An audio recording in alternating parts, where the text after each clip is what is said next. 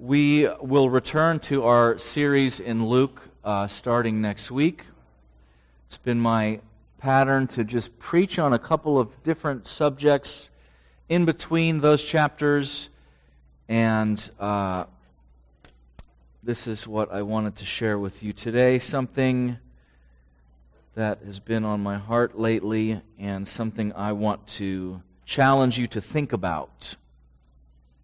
The sermon is entitled, Loving Broken People in a World Gone Mad.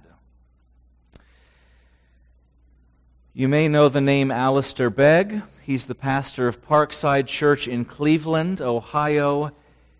Originally from Scotland, he's been faithfully preaching and teaching the Bible for over 40 years.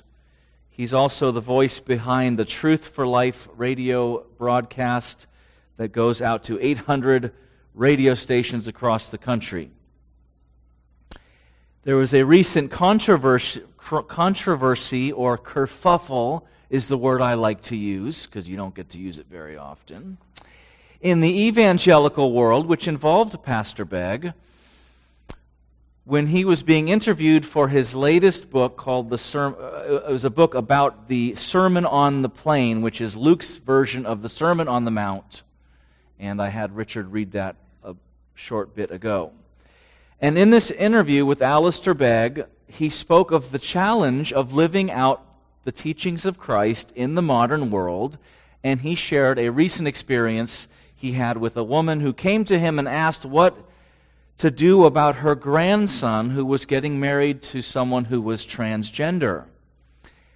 She had been invited to the wedding, and she felt conflicted, because she was worried that not attending was going to permanently damage that relationship.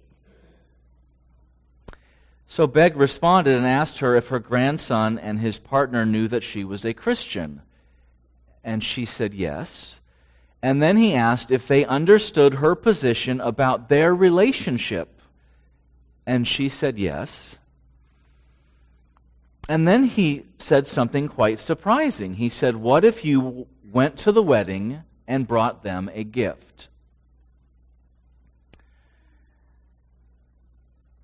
He said, "Your love for them may catch them off guard, but your absence will simply reinforce the fact that they said, 'These people are what I always thought, judgmental, critical, and unprepared to countenance anything.'" And his moral of the story was that Christians need to take risks in order to show love to those around them. Now, I've been listening to Alistair Begg for at least 20 years, probably heard 200 of his sermons. He's a great Bible teacher. I love how he takes sound doctrine and makes it accessible in his teaching. His applications are usually wonderful, but I think he totally misses the mark here. Totally. I don't believe a Christian should participate in something that is unquestionably an offense to God with the hopes of winning people to Christ. I also don't think it's loving to communicate by your presence at such a ceremony that what is happening here is viable, when the Bible says that those who practice such things will not inherit the kingdom of heaven. So I'm telling you where I'm at up front, so none of you start to panic and wonder what's going on here. Now, that being said, I understand Pastor Begg's heart. I feel like I know him. You listen to so many hours of somebody, you kind of feel like you know them. He's trying to take these deep teachings of Jesus in the Sermon on the Mount and the Sermon on the Plain and apply them in a modern context towards a subject that the Bible doesn't directly say, here's what you do in this situation. And I appreciate his understanding that the teachings of Jesus were very radical, perhaps so radical that they might even be this radical. But I think he's wrong here. And I'm not the only one who thinks he's wrong. Many were shocked at his advice that he gave to this woman. This was something that was broadcast. And so a lot of people reached out to him and said, we want to make sure we understand you correctly here. Can you clarify or can you recant what advice you gave to this woman, because we don't think that's right. And so he preached a sermon the following Sunday, which I listened to. It was a sermon on the prodigal son, and essentially what he did in that sermon was double down on his position. Now, he qualified the counsel he gave to the woman by saying, this does not mean this is counsel I would give to every person who came to me, but in this particular situation, this was the counsel I gave to her. So that got people all fired up, and there were some who responded reasonably, and there were some who I think responded way over the top, saying, don't listen to Alistair Begg anymore. You don't recommend his ministry. You should mark him and avoid him. And to those people, I want to say, chill out.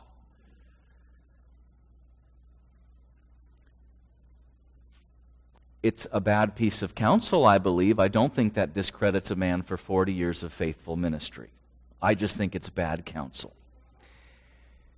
But since the controversy, American Family Radio Network dropped him from their daily programming, and John MacArthur and Alistair Begg had a conversation, and Begg will not be speaking at this year's Shepherds Conference as he was scheduled to. And so, since this controversy had so many Christians talking and so many opinions online, I thought I would spend some time examining what does Scripture say about this situation. And I thought at the end I could even open it up to you to hear your thoughts on this and answer any questions you might have. But really what this does is touch on a much larger subject, right? So the Scripture doesn't say, here's what you do in every possible situation, in every point in history that you find yourself, but it does give us overarching principles to help guide us in our thinking. And the larger subject here is obviously the subject of humanity and marriage and God's design for the universe. So that is the bigger, broader picture that we need to consider, and I think it's going to help reinforce my sermon last week if you were here for that, and you'll see some crossover there. So we need to look at the broad picture. Let's start at the beginning. We discover in the first few pages of the Bible what you would expect to find, the creation of the universe. God, in His good pleasure, created all things, and He created all things good. And not only good, He created them with order, and He created them with purpose. Just like we might see an artist or craftsman take great care to design a masterpiece, so God took great care in the design and the functionality of His creation. And if you read throughout Genesis, the first chapter, there's a pattern that emerges as He's describing the creation. The pattern is that God creates something, and then He separates it, and then He brings it back together again in a more wonderful and more complementary fashion. In the beginning, God created the heavens and the earth. Now, heavens here includes the sky and the atmosphere and beyond, but it also includes the realm of God.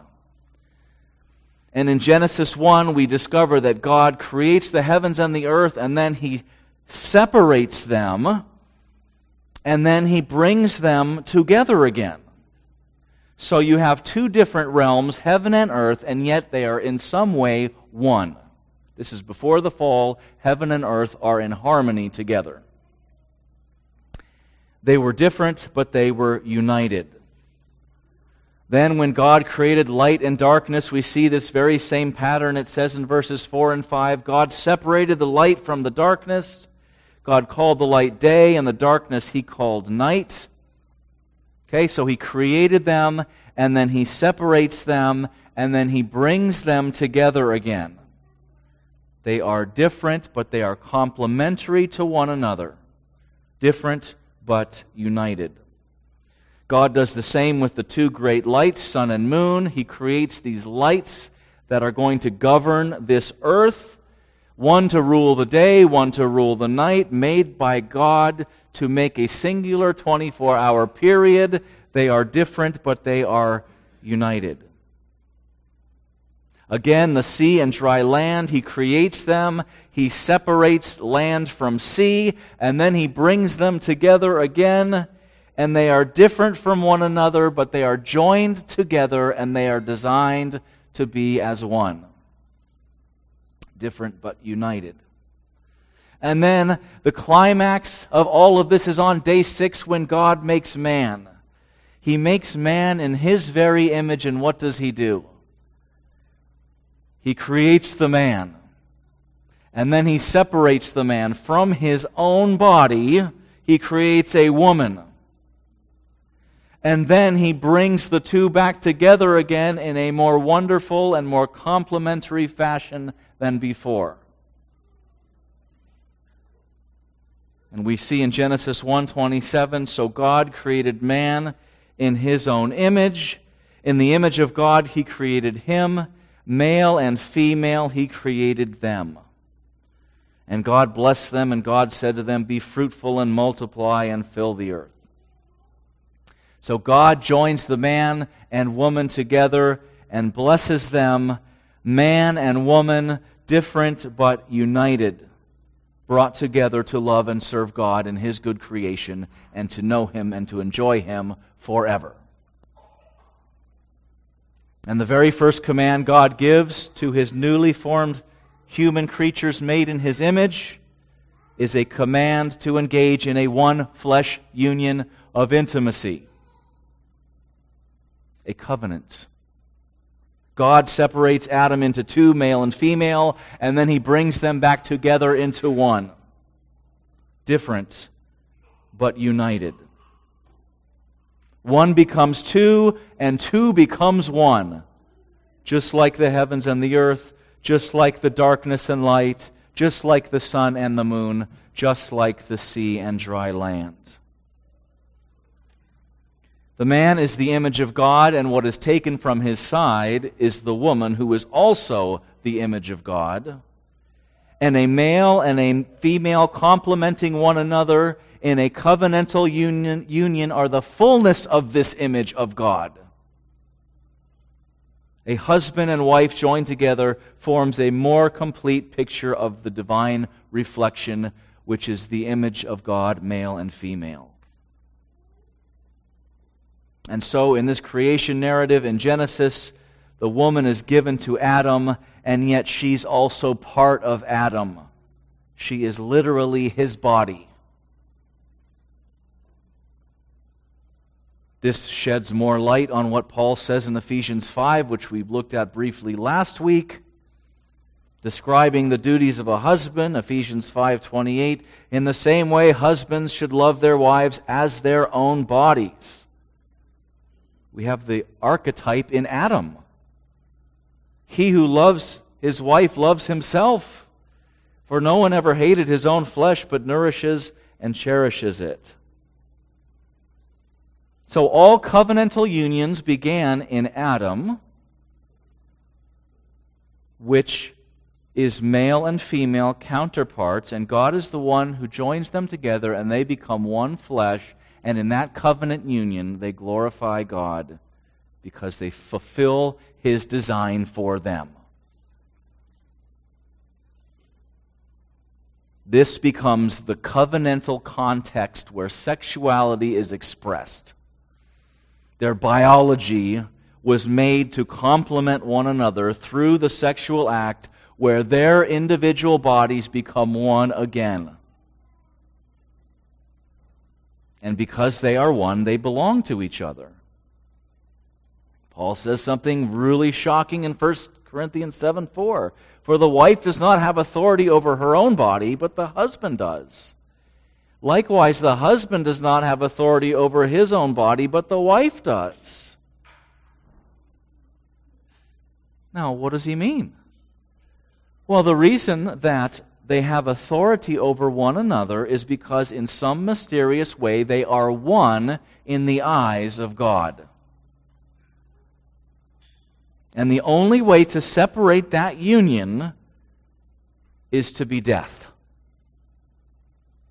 Now, we know divorce separates that union. But apart from sin being involved, and divorce involves sin, doesn't mean every divorce is a sin, but every divorce involves sin. If sin is not involved, the only way to separate that union that God has joined together, male and female, is through one of those partners dying. So what Paul's describing here also has echoes from the Garden of Eden. They have authority over one another because they share the same body. Somehow, mysteriously, in the eyes of God, your mind is to go back to the creation of Adam and Eve in the garden, and it makes more sense. So God creates Adam, He separates Adam, He brings Adam back together again in a male-female, one-flesh union, and that is God's design, and it is beautiful. Now, thinking back to the garden, we know that that arrangement did not last very long. In just the 3rd chapter, the paradise of God is quickly forfeited. Not long after man is made in God's image, male and female, they got to experience this wonderful union. We don't know how long it was, but there at some point was a rebellion. Satan deceives the woman. Both man and woman participate in forging their own path, and the earth and everything in it is cursed. We call this the fall. God and man are no longer in fellowship with one another. Heaven and earth are no longer joined together. And the unity designed for the one flesh, male-female union is now susceptible to gross distortion. This is why not too long into the book, God has to give specific prohibitions about the misuse of human sexuality. If you've ever read through Leviticus chapters 18 through 20, here's all kinds of lists of what you can and cannot do in this area. Fornication is sin. That's a sexual union outside of a covenantal promise. Adultery, violation of the covenant. Rape, we know what that is. Bestiality, incest, cross-dressing of any form, any kind of confusion of the sexes is forbidden. Homosexuality, pederasty and pedophilia, that involves children. God calls these things an abomination, which is the strongest language in the Hebrew. To'eva. It's the strongest negative in the Hebrew language. He absolutely abominates these things, makes it very clear. This is not what I designed. This is not how this thing works. You don't do it outside your covenant. You don't do it with an animal. You don't do it with someone of the same sex. Crystal clear. If you look at all of the relevant texts in the Bible concerning this subject, there's no other sexual arrangement that receives divine approval other than the male-female one-flesh union through the covenant of marriage.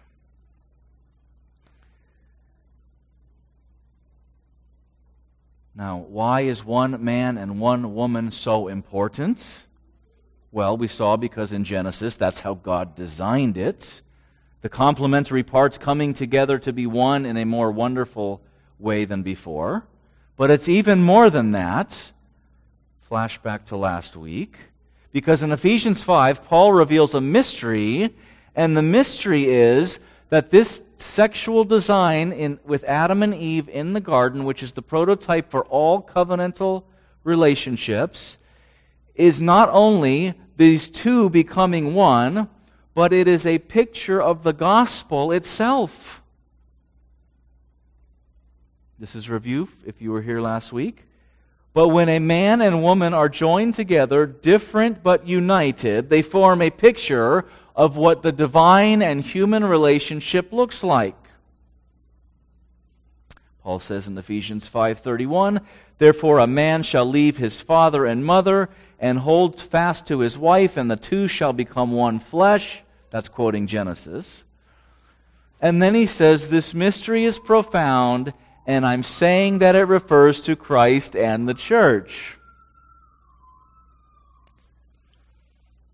It's not referring to Adam and Eve, although we know it is historically. But he's saying the point of Adam and Eve and the point of all marriage is Christ and the church. That's what it represents.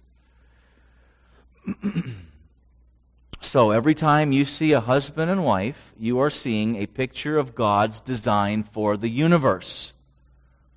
The universe is simply the stage on which God is presenting this grand plan of being joined to His human creation in a covenant. And He's got all these illustrations running around the world so people can see what it looks like.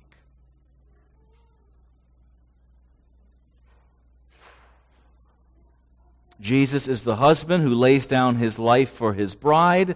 The church in turn submits to and serves her husband. And there is a beautiful and wonderful harmony that is brought forth from that. So marriage is much more than some social contract between two individuals. It is a picture of God's saving and redeeming love.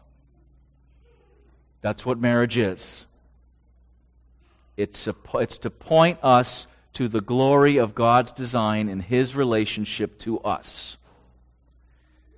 The male-female covenant is not just incidental to the story of the Bible, it is fundamental to the entire message.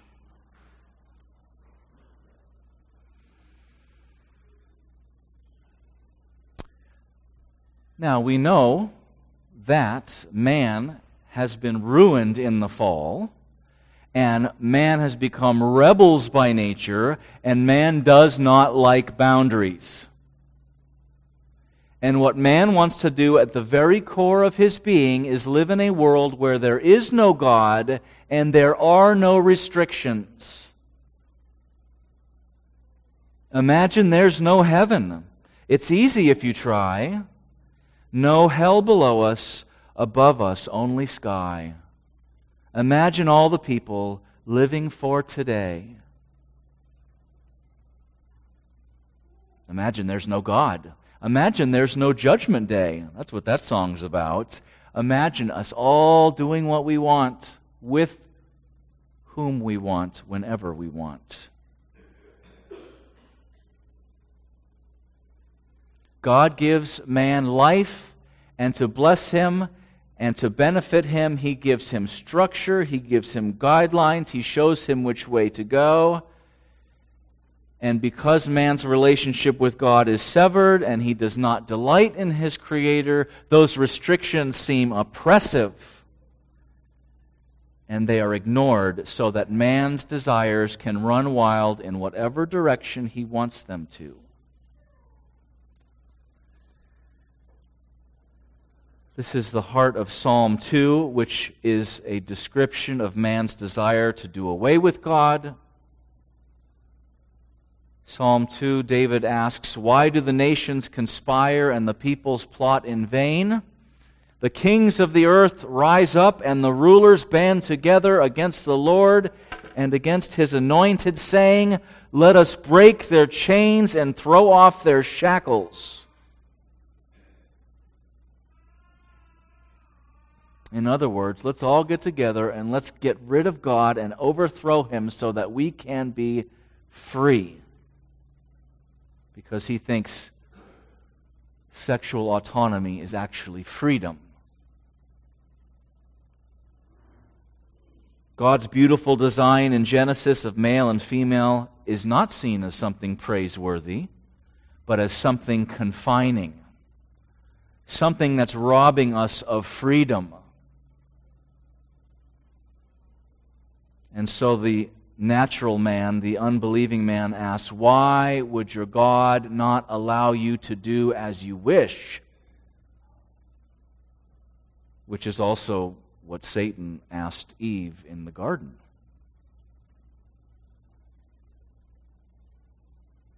And so man refuses God's word, and we as a society have been moving gradually to its ultimate goal, which is to obliterate all of the boundaries that God has set in place in regard to human sexuality. In the creation narrative, God has made clear distinctions, and the intention on the part of rebels is to revolt against those distinctions.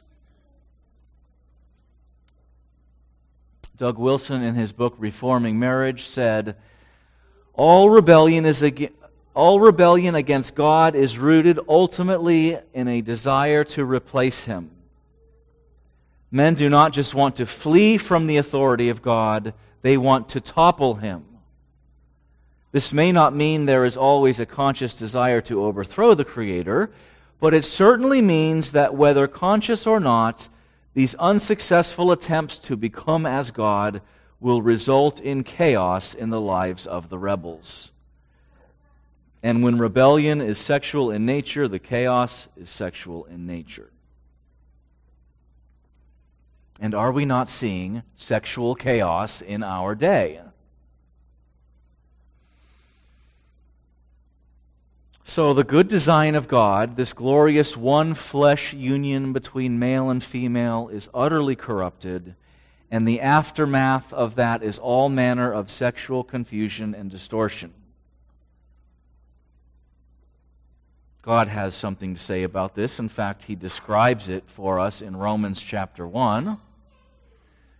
Starting in verse 21, He says, Although they knew God, they did not honor Him as God or give thanks to Him, but they became futile in their thinking, and their foolish hearts were darkened.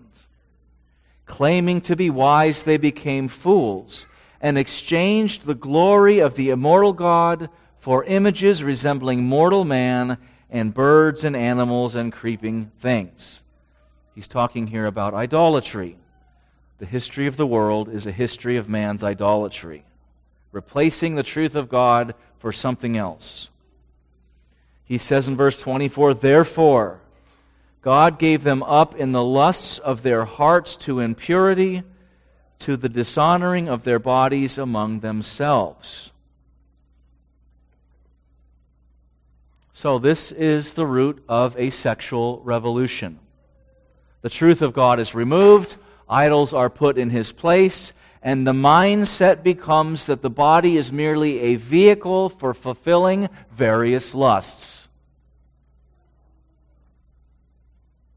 And Paul says in Romans 1 that the abandonment of truth becomes a judgment from God because man's lusts do not have a stopping point. It is like a car running out of control without brakes heading for a cliff. If God's design of sexual intimacy in a marriage is like a beautiful fireplace with a fire, sinful man has the curtains on fire and the whole house is in danger of burning down.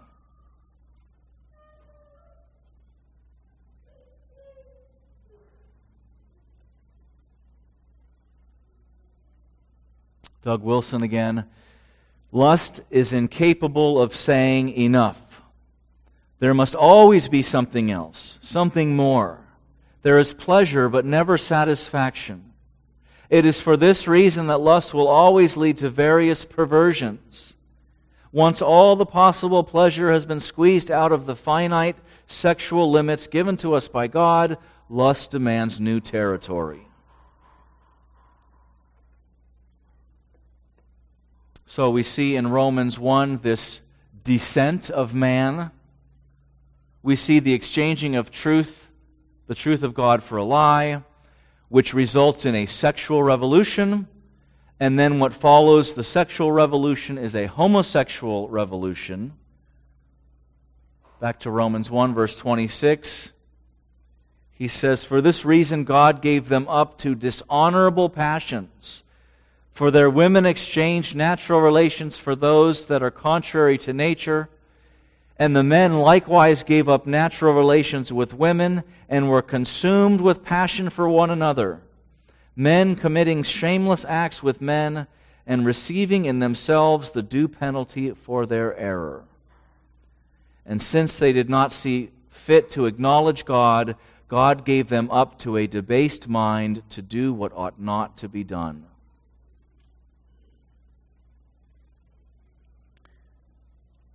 So, as a form of judgment, God gives the people over to what is in their hearts. He says, you want to go that way? Then go. If man will not conform to God's good boundaries, God will give them what they want. And if you notice, this judgment results in a broken way of thinking. He says in verse 28, He gives them over to a debased mind. That which was previously off limits all of a sudden becomes normative. That which was previously evil is now seen as good. And rather than being free when they break those chains, when they forge their own path, they find themselves trapped, prisoners to their own desires.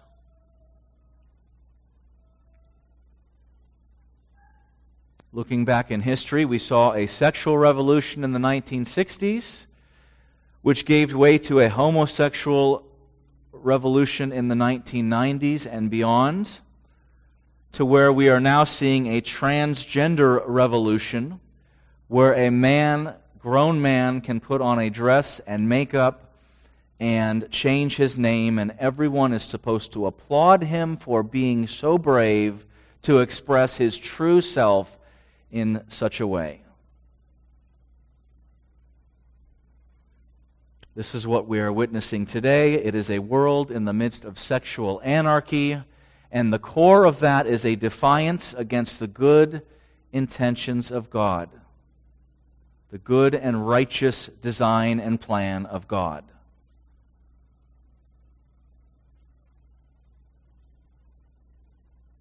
And you discover that the only sin in that whole scenario is committed by those who would say such behavior is wrong. The only sin committed is by the people who want to stop the drag queens from spending time with children. Those are the ones who are sinning.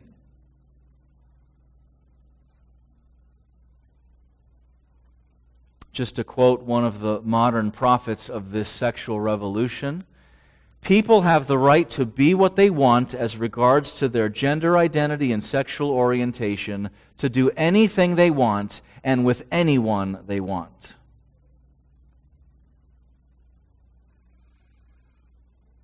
Now, how did we get here?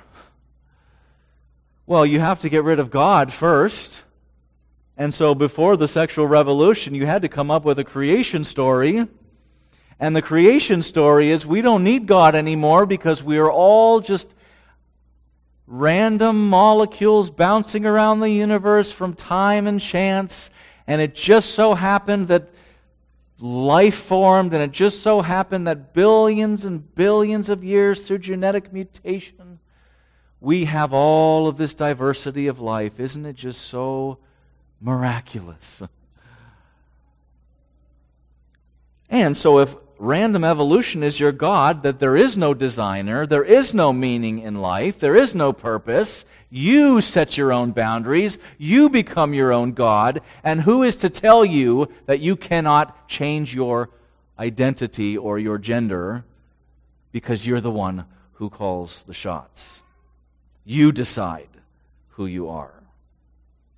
And so parents are so deluded that they are letting their children decide whether they are a boy or a girl. It's insanity. If I told people 20 years ago this is what would be happening, they would call that fear-mongering. Oh, that's ridiculous.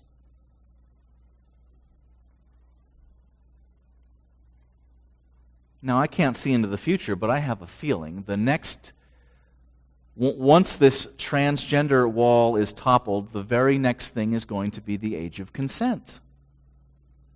Who are you to say a 13-year-old can't love who they want to love? Who are you to say? I mean, we've already got children talking about gender and sexuality. Why wouldn't that be the next thing on the agenda? I mean, if there's only sky above us, why not?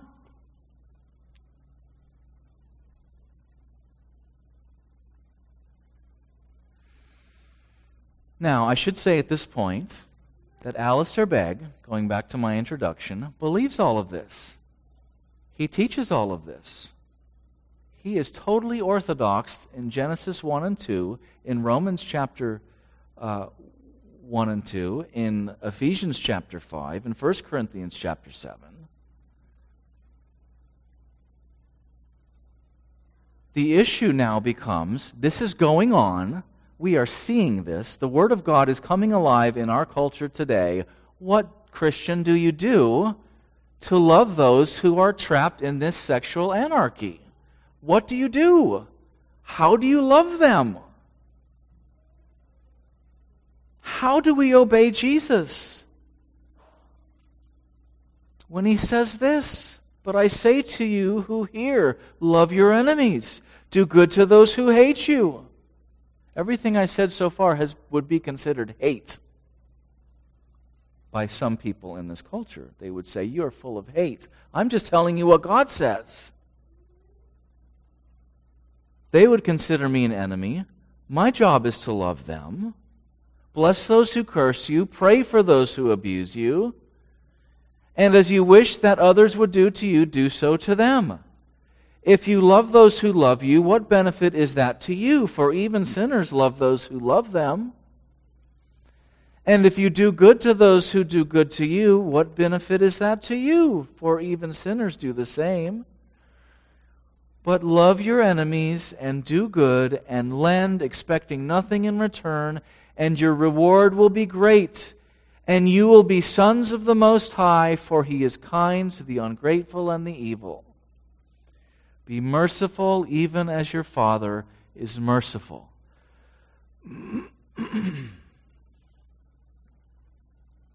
So how do you love someone who is engaged in a soul-defiling, God-dishonoring lifestyle and believes that he or she can actually join in this covenantal union that God has designed, which is an absolute affront to a holy God?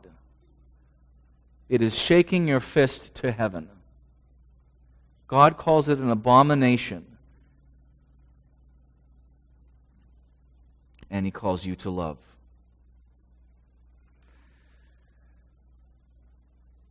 I want you to be thinking about that because I'm going to ask you about it in a little bit. But let's talk about weddings for a minute. The Bible refers to weddings in, I think, 30 plus books of the 66 books of the Bible.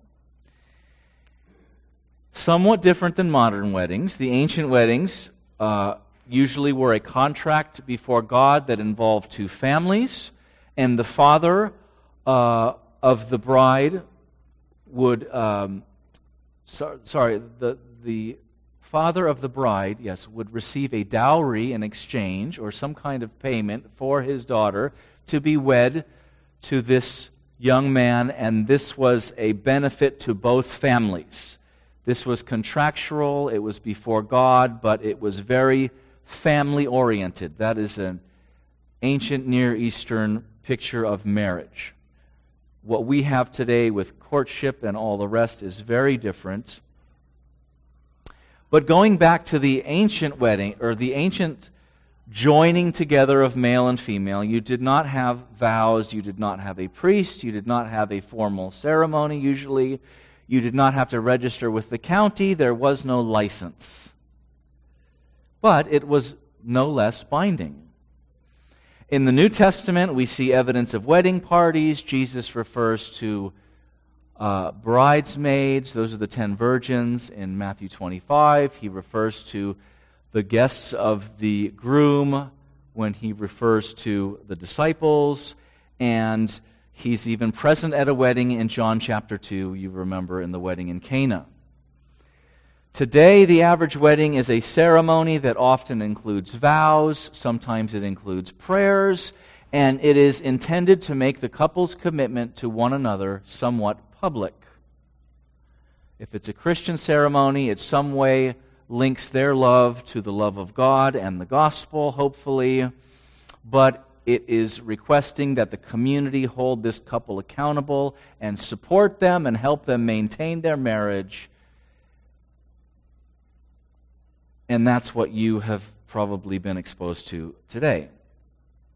But whether we are talking about a marriage in the Old Testament or New Testament, whether it is a secular or Christian modern marriage, whether it is any combination of any kind of marriage, what you have throughout all of them, what you have in common with all of them, is that those present are in some way joining in some kind of celebration of what is taking place.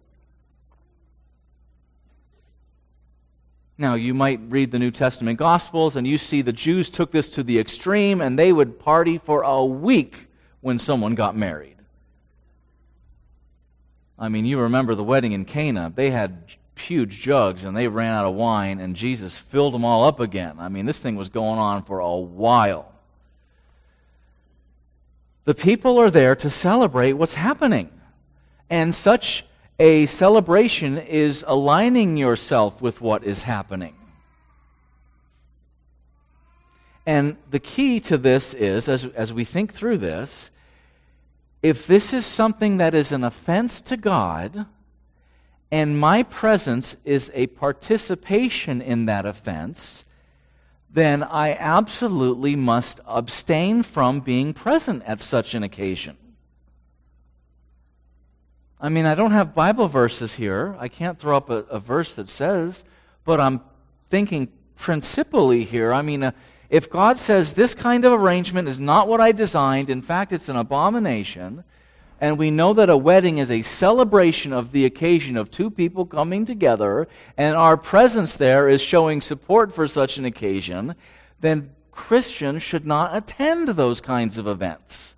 I mean, that seems plain to me if I'm making a deduction here.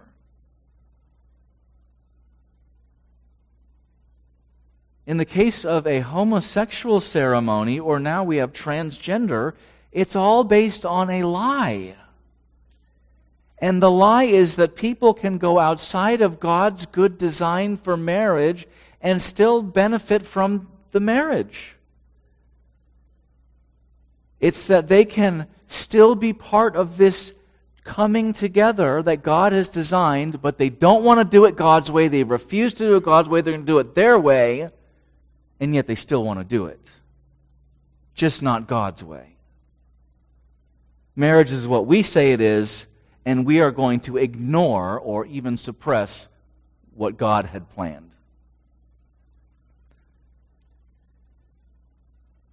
I believe being present at such an event does not show love to God, who is the author of marriage, and I don't think it shows love to those who are being part of this ceremony, because your presence communicates approval, and you are the one that God has put in their life to tell them the truth. And if you read Ephesians 5, it confuses and obfuscates the very gospel itself. Oh, Father, thank you so much that we can think through these things and have your word in our language so that we can learn and grow and discern what you would have us do in all of these complicated situations as we make our way through this wilderness wandering into the promised land. Lord, please bless us in this. Please help us to have hearts of love and compassion. May we not be like the religious leaders who despised sinners, but Lord, may our hearts be so broken for them, Lord, that we would do all that we can to reach out to them. So thank you for your word, and please bless our week as we go from here. In Jesus' name, amen.